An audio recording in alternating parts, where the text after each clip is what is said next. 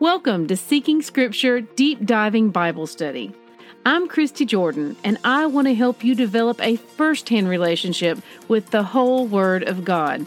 For links and graphics mentioned in my podcast, please visit the corresponding post on seekingscripture.com. May Yahweh bless the reading of His Word. Good morning, family. I've got something a little different for you here today. I am sharing with you an old folktale that has been around for at least generations. I find it to be very comforting for a believer, and so I rewrote it in my own words in order to share with you here today. This is kind of a story time for people of all ages, including my own. It is called I Can Sleep When the Wind Blows. An old folk story tells of a farmer who was looking to hire a hand to help him in his daily work. A young man showed up in response to the job offering, and the farmer looked at him pointedly and asked, "What can you do?" Without missing a beat, the young man responded, "Well, I can sleep when the wind blows."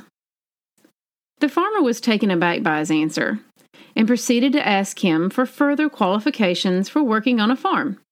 And to each question, the young man responded, "I can sleep when the wind blows." Although the answer confused the farmer, no one else had applied for the job, and the man appeared strong and able, so he decided to give him a shot. Weeks went by, and he was impressed by the work ethic of the young man, finding the lad well-versed in all the duties of a farmhand. One night, however, a huge storm kicked up, long after they'd gone to sleep. The farmer was awakened and rushed to the attic to wake the young man so they could get the farm locked down in order to minimize damage. He banged on the door to the little attic room and was met only with loud snoring.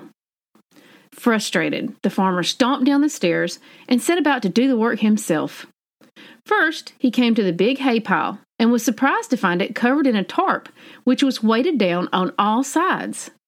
He rushed to the barn to see about getting the animals inside, and upon opening the doors, found each animal in their proper stall, fed and watered.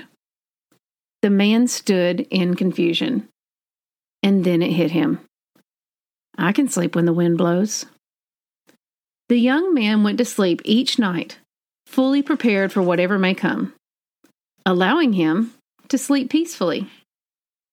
And so it is with us.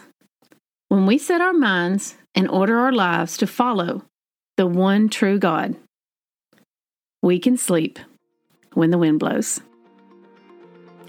I love y'all. Bye-bye.